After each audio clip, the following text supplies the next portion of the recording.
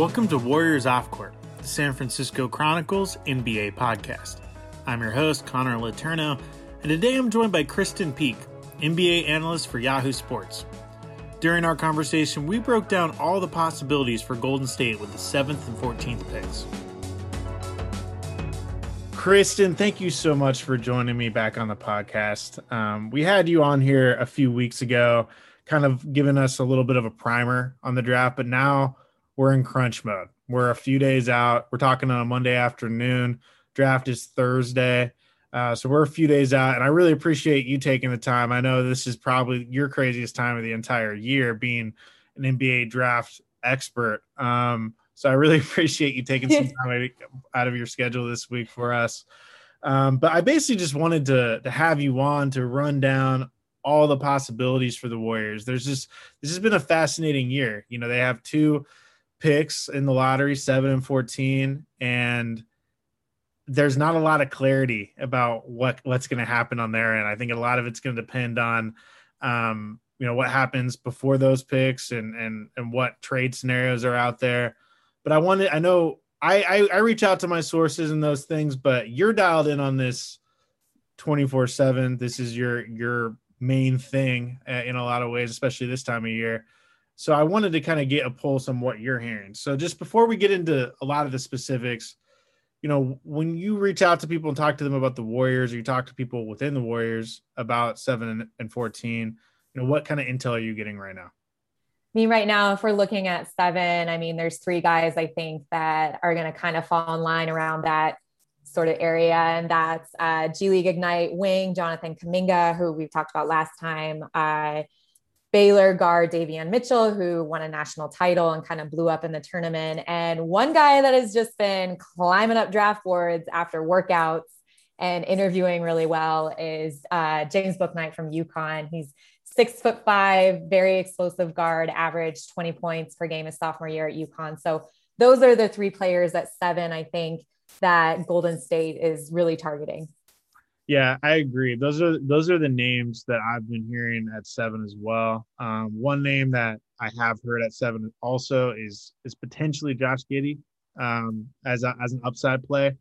I think they're really intrigued by Giddey. I'm not sure they're 100% confident he'll be available at 14. So I think that's the only one I would maybe throw in there. But the 3 names that you mentioned are the names I've heard the most. And it's interesting because they all bring different things to the table, right? I mean, Kuminga would be more of a high ceiling guy, upside play, probably has maybe the brightest future of those 3 long term. But Davion Mitchell, defensive oriented, plug and play guy who can come in, probably be a rotation player right away, specifically as a defender. And then Bouknight is more of a scoring wing, slasher type. I think he's passable defensively, but he hangs his hat on the scoring.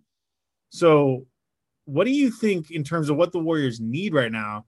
What do you think they should be thinking? Not what are they thinking, but if you're putting yourself in Bob Myers' shoes right now, what would you prioritize?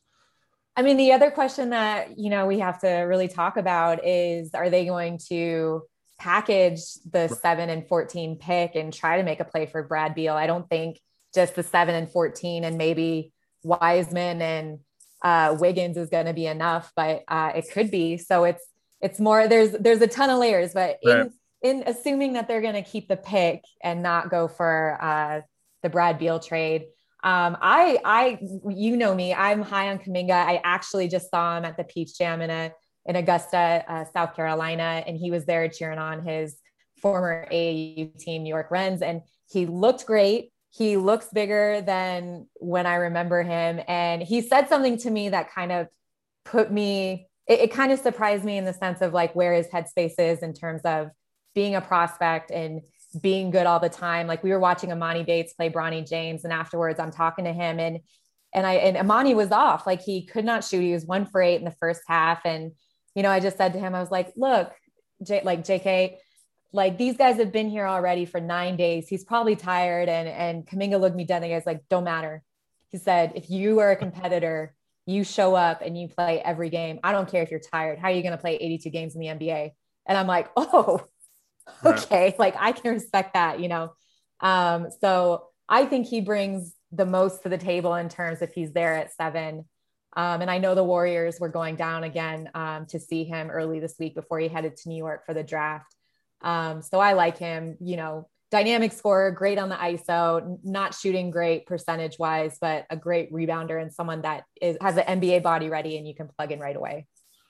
Yeah, he's a fascinating player to talk about to me because, like you touched upon, physically he's so developed, he's so impressive, and you see his highlights, and you can see a lot of what you like in guys like Victor Oladipo and those kind of downhill wings who are so prized in the NBA. And he looks in a lot of ways like he has all of the potential in the world to be an all-star caliber guy, an all NBA guy, all those things.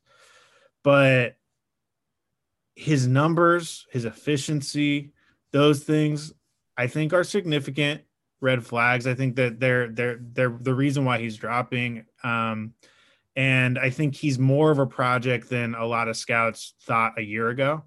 And I think that's why you're seeing the hesitation to maybe pull the trigger on him in the top 5 or even top 6. Do you think that those concerns are warranted, and why do you think exactly he's starting to potentially fall on mock drafts? Do you think that it's warranted, and do you think this is real? Because sometimes, like, is this smoke and mirrors, or is he actually a real possibility potentially to be available for the Warriors at 7? No, I mean, it's the draft, right? So everyone's gonna nitpick and they're gonna deep dive on everyone, just like the team, like they already know everything about every single player that they're looking at. They've done their homework, they've done their intel, and it's not necessarily, sometimes like what their numbers are on the court, but maybe, some things they've heard about them off the court that would give teams pause. I've been around JK a lot and his brother, and I've never had, like, I think he's a great kid and I've never had a problem with him in terms of character wise. And the G League Ignite team, they have nothing but good things to say about his work ethic. So the numbers don't really concern me because if you are a worker, you can change those numbers. I mean, Scotty Barnes doesn't have great numbers either, and he's looking like a lock at number 5 to Orlando Magic. People saying he can't shoot. And if you just watch 1 or 2 college basketball games, if you just watch the tournament, if you're just looking at that, then that's what you're going to see. And I think there's a lot more that goes into it. And in terms of why he's dropping, I think it's more of the off the court concerns than what he can do on the court.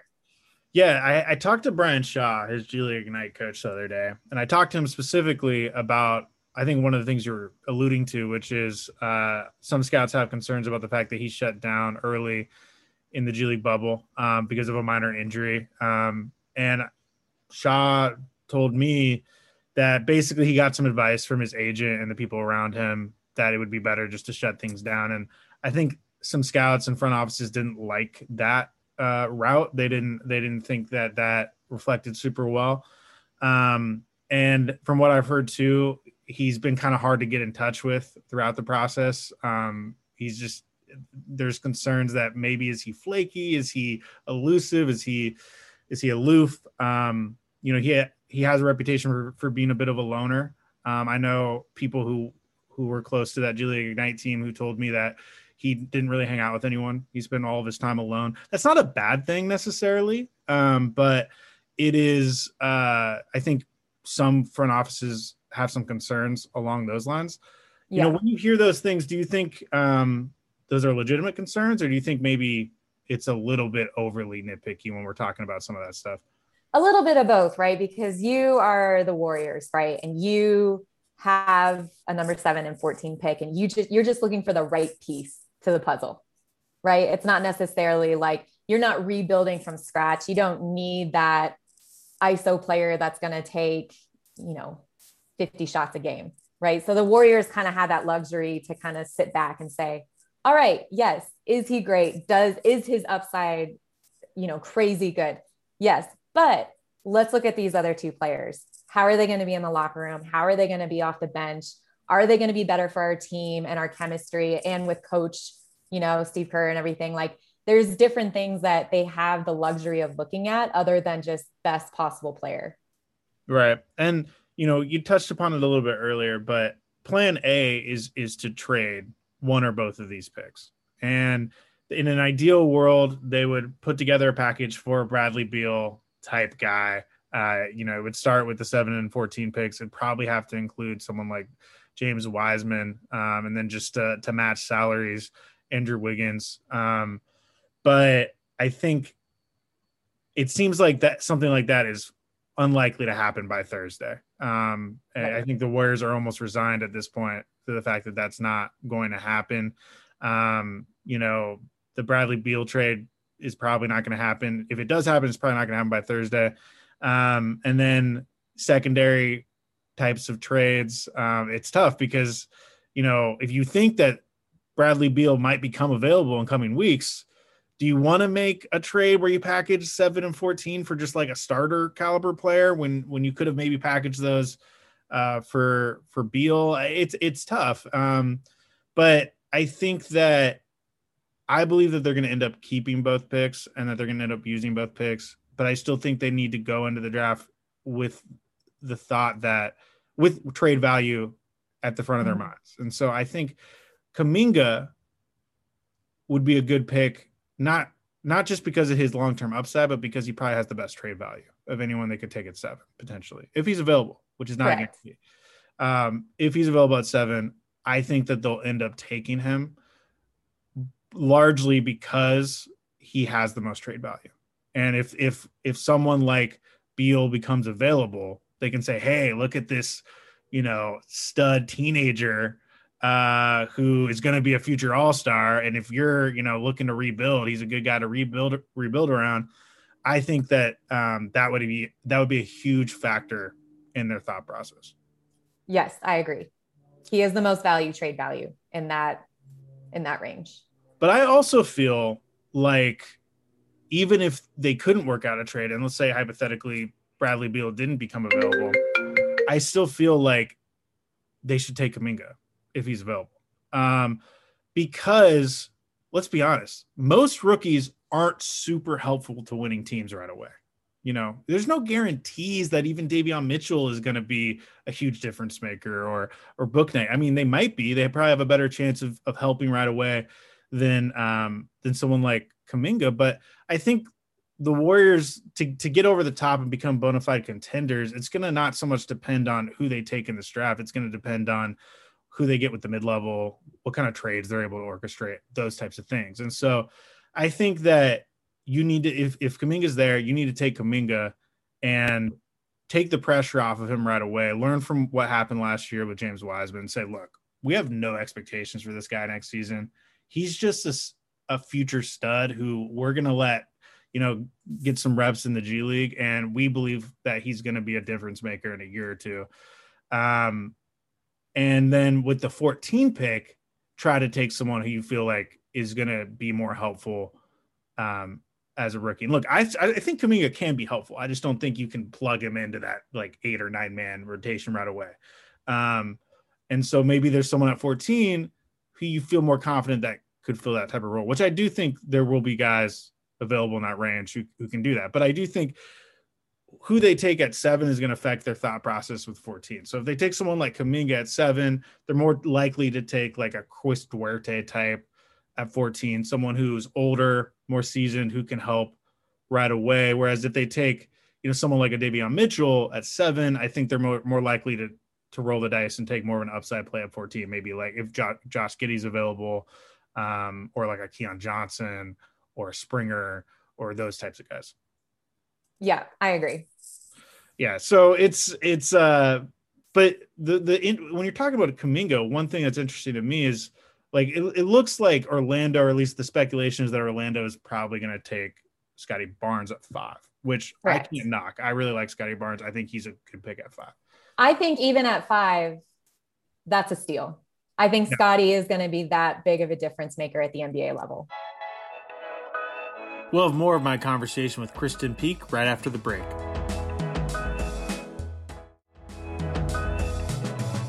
So let's assume that those top 4 guys go top 4. Barnes goes 5. The really interesting thing to me is, what does Oklahoma City do at 6? Like, what are you hearing about OKC right now?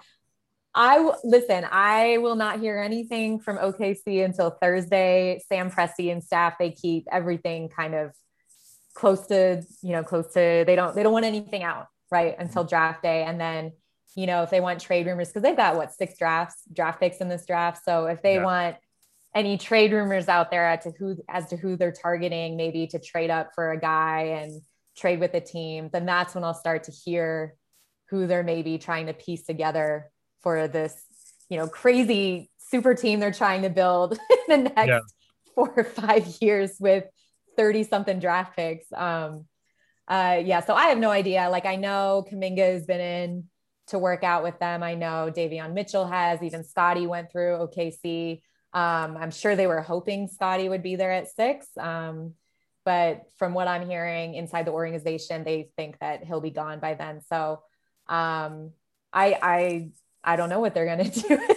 I think Kuminga is definitely a possibility. I don't see Sam as being too concerned about what you said, like he's a loner or, he kind of keeps to himself, because that's a young team.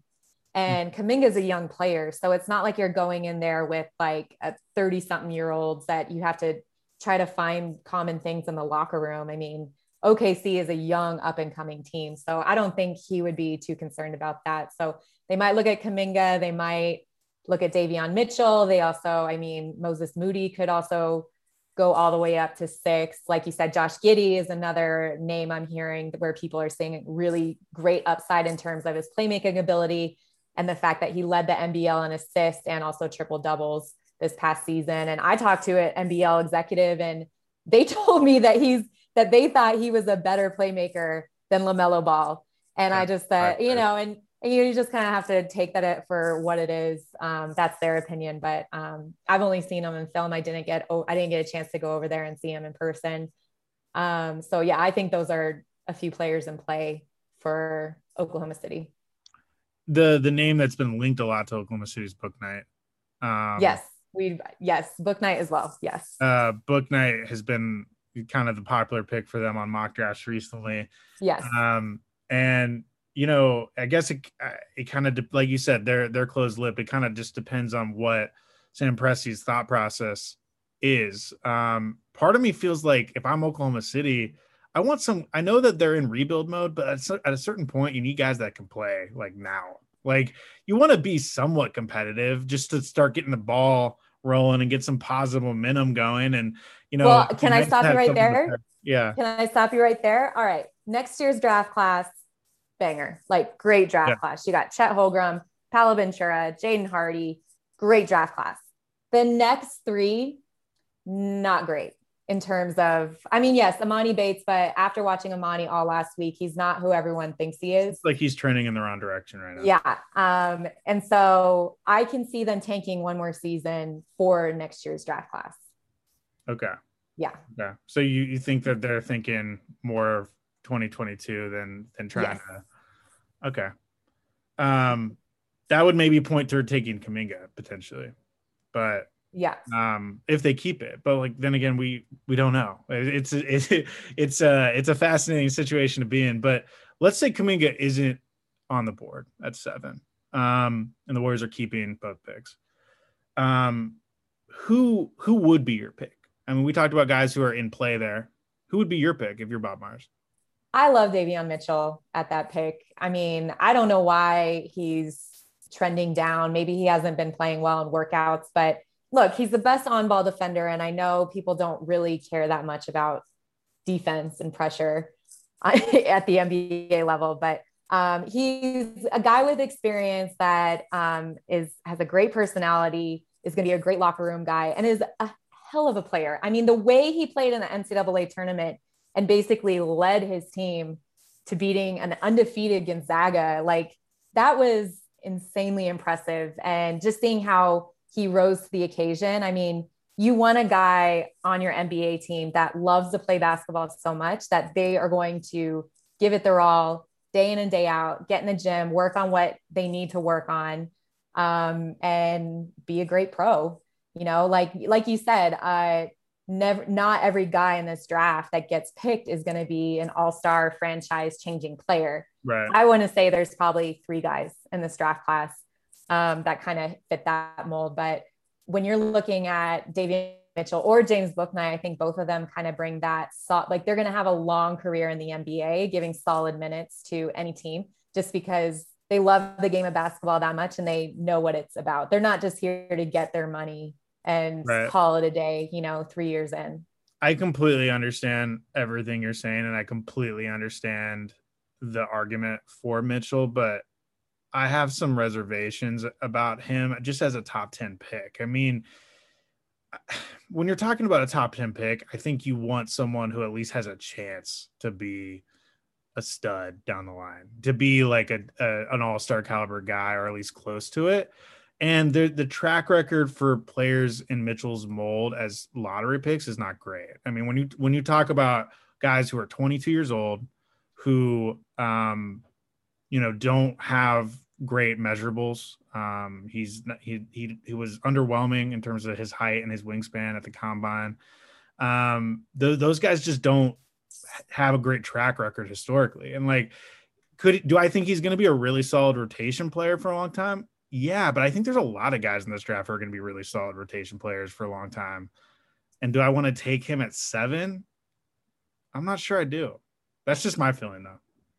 I mean, what you're saying exactly about the very things that you're saying right now about Mitchell is exactly what everyone was saying about Desmond Bane last year.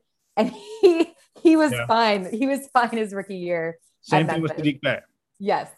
And Saddiq Bey, was arguably Detroit's second best player last season, which might say more about Detroit than Saddiq Bey. But I completely understand. And I've talked to my friend and fellow beat writer on my pod about this before. And his argument was, look, do the Warriors need like a future star at this pick? Not really. I mean, they need someone who's going to help them right away. They want to maximize the Steph Curry window. And I think I understand the argument of just like, look, we're just going to take him at 7, hope he's like kind of maybe a better version or on par with someone like Marcus Smart and go from there and not worry about the future accolades and just hope that he can help maximize this window. Now I completely understand that thought process. And I think it's very plausible. There's no way he's available at 14, right? There's no way. I don't think so. No,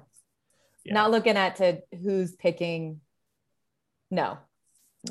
So if Kuminga is there, you would take Kuminga over. I would take Kuminga. Yeah. And you are slowly convincing me to take Bouknight over Mitchell. Really? I mean, I'm honestly not even super high on Bouknight, but I think he just has more potential. And I think when you're talking about a top 10 pick, that matters. I think Bouknight has a nice mix of being able to help you right away and having a higher ceiling, which I think in an ideal world is kind of, they would love to have both best of both worlds. And I think Bouknight is a little bit of that. But I'll be honest with you. Like my personal guy that everyone has like the guy in the draft that they've kind of gone down the YouTube rabbit hole with and just kind of developed a love affair with. And for me this year, that is Josh Giddey. I just love his intangibles. I love his court vision. I think he has some skills that will translate right away.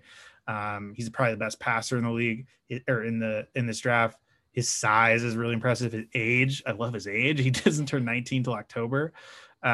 Tons of upside there. I think he could be a franchise point guard, but I also think he could help you next season because he's played at a high level in Australia and more than held his own. Do you think he should warrant serious consideration at 7? Like, is he a guy that should be in that mix in your mind? Yeah, I do. And I'll tell you one thing, I don't know, I want to say a month or 6 weeks ago, I was at an event with every NBA team was there. There were scouts, there were front office people.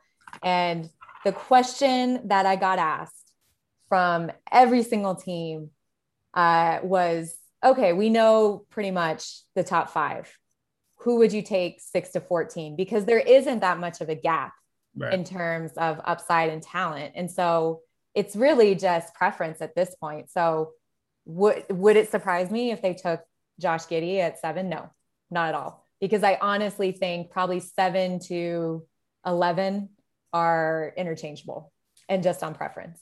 So building off that, as we talked about before, who they take at 7 will probably dictate what they're thinking at 14.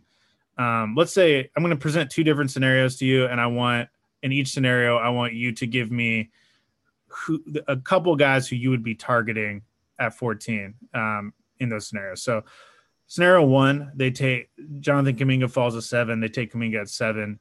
Who are you looking at 14 who could realistically be there? I'm looking at Keon Johnson. I mean, I can't believe that, in terms of just from what I'm hearing, that he's fallen outside the top 10. I think he's got extreme upside, but maybe that's why. And maybe he hasn't been doing well in workouts, but he was amazing at the combine. I mean, he broke a 20-year record in vertical jump. I think he had like a 48-inch vertical jump. So you got a guy that can jump out of the gym. He has the fastest first step I've seen, off the wing, and he's unstoppable in transition. So if Keon Johnson is still there at 14 and the Warriors take Kuminga at 7, he would be a steal. He would be a steal at 14. But then you're taking 2 high upside guys, neither of whom can necessarily be rotation players next season. That might be hard to sell. We say that, okay, and I will play the devil's advocate because I was in the gym all last summer with Tyrese Halliburton, and all the feedback he was getting was, okay, he's a stash player. He's too skinny. His shooting mechanics are off. He can't shoot. And he was like a top 3 finalist for Rookie of the Year this year. So when you say you can project like they're not a plug and play guy, but we don't know that Halliburton is not the same player as Keon Johnson. I mean, I think everyone expected Tyrese Halliburton to be able to help a team as a rookie. Do you think Keon Johnson could be a rotation guy as a rookie? No. Yeah. If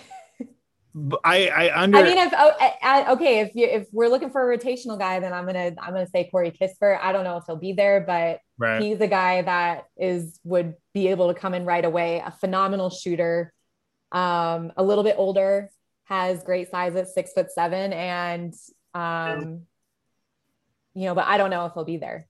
Would you? Let's say Kispert and Duarte and Trey Murphy are all available. Who do you like Kispert the most of those 3? I do. And then I like Trey. I really like Trey. I don't know if a team would pull the plug on him in the lottery. Mm-hmm. But I like Trey. And I know that he's been climbing up the draft boards. Just, he's kind of got this really weird looking shot, but it went in. He shot 43% from 3 at Virginia. And knowing that he's coming from a coach and a program like Virginia kind of gives some like credibility to who he is as a player. Yeah. And Halliburton had a weird shot. That doesn't I know now you're right. That doesn't seem to be an issue. One guy I know the Warriors really like is Duarte. They just think he's one of the best shooters in this draft. They think he could come in right away and be a factor, but he's 24 years old. I know. Like, he's older than like 4 or 5 guys on the roster right now. I mean, that's old. That's my concern with him.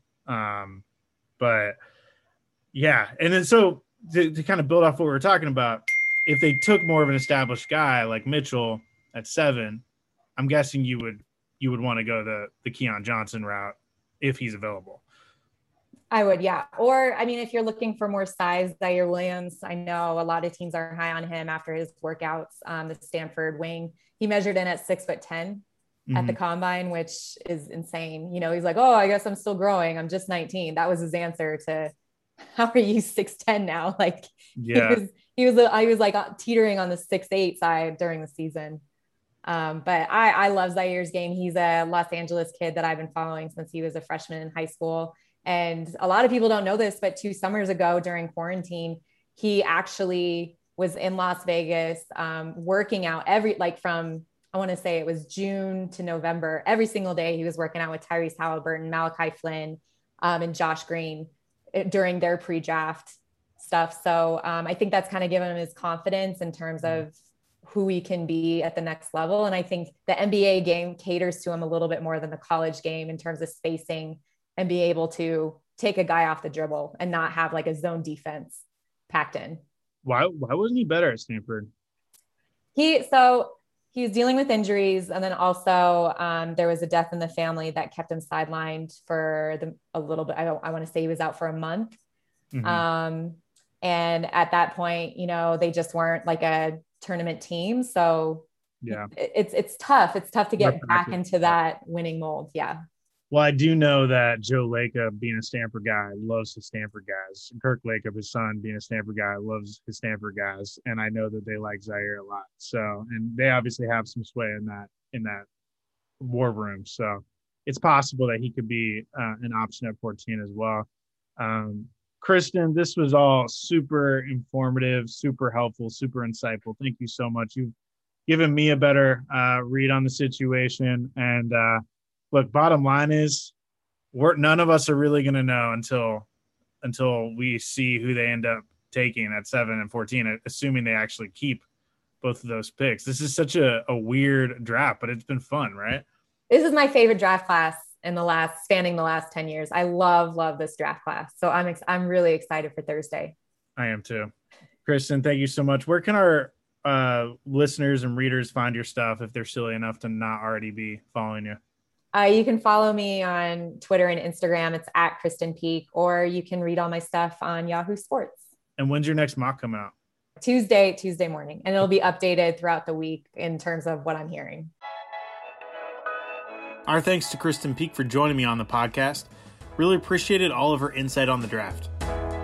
Warriors Off Court is a production of the San Francisco Chronicle. Support Warriors Off Court in the newsroom that creates it by signing up for a Chronicle membership at sfchronicle.com/pod.